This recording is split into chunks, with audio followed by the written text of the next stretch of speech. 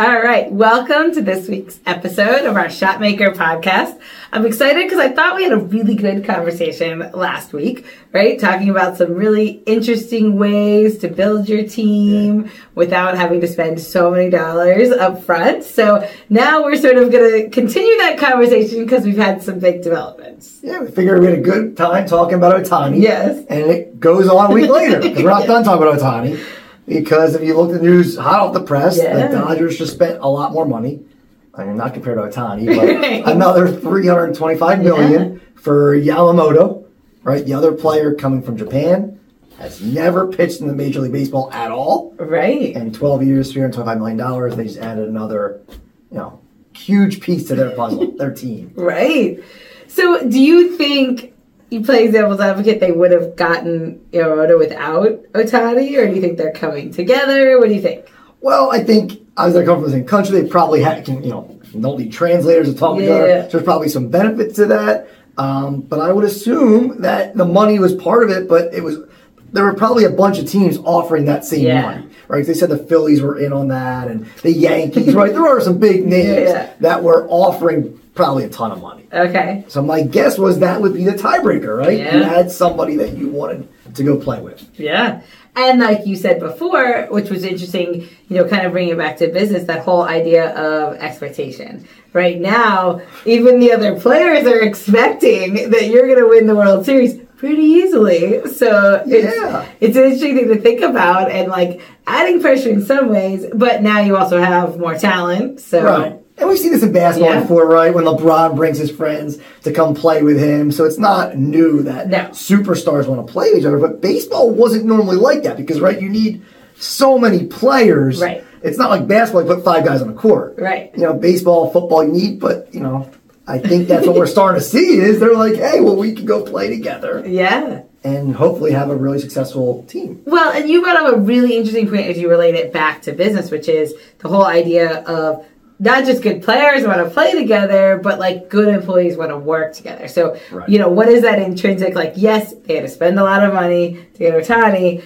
but now you have, like, it's going to cause your team to step up in ways that's sort of an intangible, right? You can't really see on paper what the team would have been next year without him or with him, but it probably is going to drive them to work harder. Now they all got to fight for spots a little harder, and it'll be interesting to see how that sort of feeds off itself. Yeah, we talked directly to like a restaurant, like we talked last week, is maybe that new GM that you were in love with, that you really wanted was going to cost more, but all those other factors that some we talked about last week, but the other factor is, managers are going to want to work for that GM because that GM's good, not because he's friendly, whatever, funny, but he's probably a really good general manager by either taking care of them, teaching them, developing them, and that's going to build your management team, which will then trickle down to your staff, right? Like servers stay, and I've always seen that work for managers that they want to work for, and I think that's where it all full circle in that.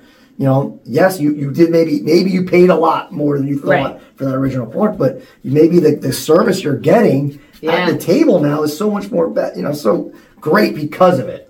Well, and I think you're right. Like that also brings up, like we talk a lot about interviewing. You guys talk a lot about interviewing and some of the consulting work you do. But, it's a good point to say if you have 2 candidates and one has a network of people they're in contact with, they're well respected by their former, and sometimes it's hard to say, right? You're not going to ask someone, do your former, coworkers like you? But it's interesting to see if they bring that up because I think, that's part of building a team is like, okay, now can you call in a good back of house guy that you knew or, bring in people and all of a sudden build your own team that could be successful. And that's definitely part of it. I mean, I've saw it for many years as, you bring maybe a kitchen manager over, and next thing you know, 3 or 4 really good line cooks follow them.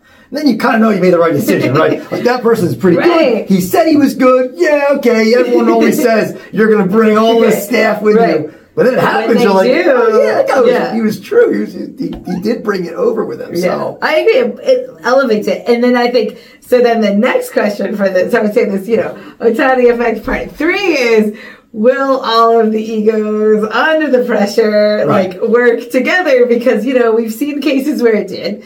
The Patriots when they back in the day, the Celtics, you've had teams that just gelled with a lot of, egos.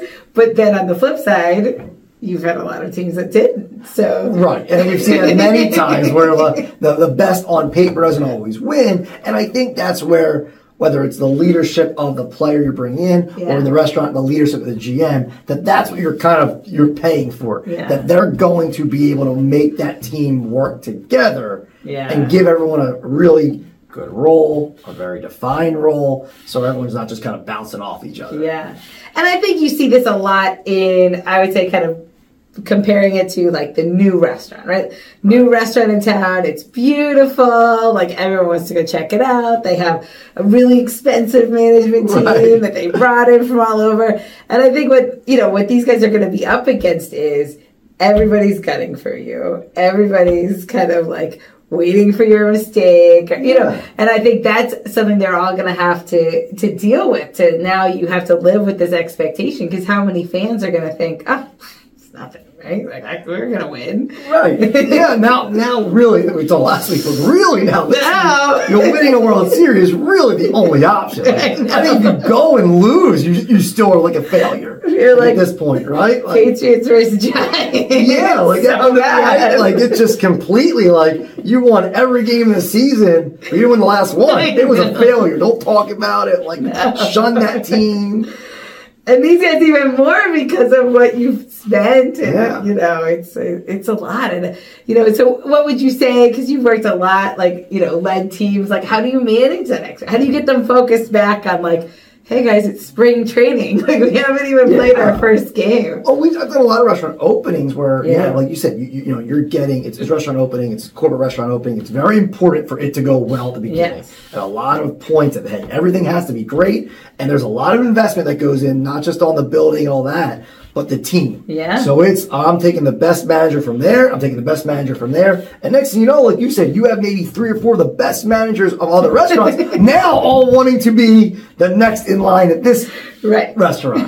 But the goal is they all have to do a great job. Yeah. In the corporate world, sometimes it's easier because like, hey, you can all get promoted to general manager just going somewhere else. Yeah. But in the immediate future is you're judged on the success of that restaurant. Yeah. So I don't care how good this one manager is at writing a schedule or running a shift. If the restaurant results are not good, it's irrelevant. I think as long as you create that culture from the beginning, then the team understands that they can be the most knowledgeable. They can know every recipe, and it doesn't matter. If the restaurant's not running well, their promotion kind of is still reflected by that.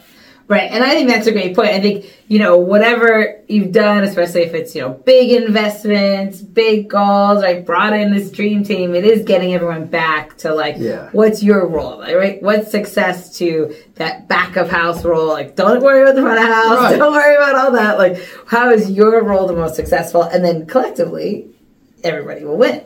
Yeah, I mean, to go to the Dodgers, right? What is each individual player going to have their own goals of maybe home runs or wins and average? Sure.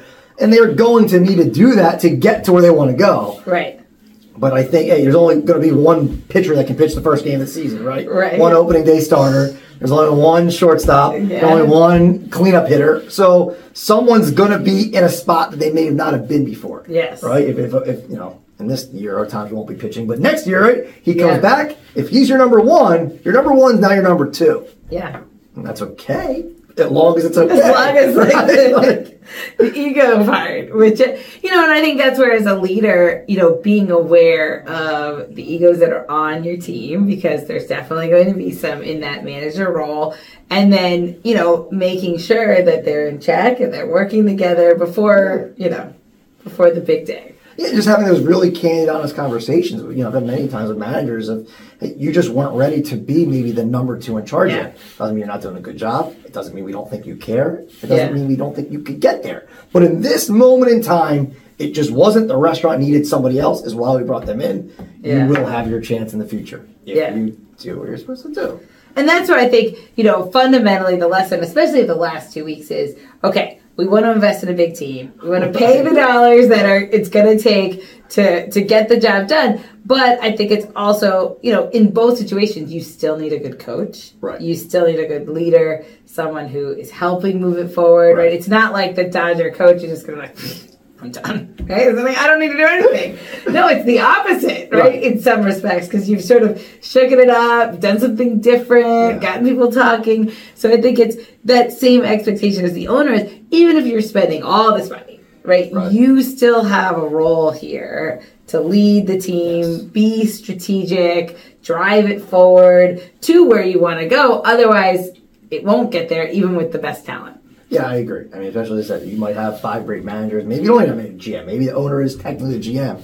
But if you're not managing those 5 managers, they're going to be bouncing off each other. They're going to think that they're all the head, whatever it is, and it's not going to go coming back to the dugout. Like, it can happen very easily, no matter what you're spending. I mean, it's very important that someone, even down to a shift. I mean, from the restaurant business, like each shift there was a leader. So, right, because there could be 2 times where 2 managers are equal in seniority, they're equal whatever, but they're both together in that shift. Well, someone's got to be the final decision maker. Yeah. Because if not, what's going to happen, right? I tell you can go home, you told them you can't go home, and now it's mom versus dad. So, so same thing as we get to baseball or that. Someone today is batting leadoff, someone's not. Yeah. Someone today is the head of the shift, someone today is not. Maybe tomorrow it's your turn. It doesn't matter how you do it, but it is ever changing. But whether it's an owner or a GM, someone's got to be getting that message down, or it's just not going to, the message won't be clear. Yeah. And that's, I think, the biggest difference between business and sports. I think in business, we sometimes forget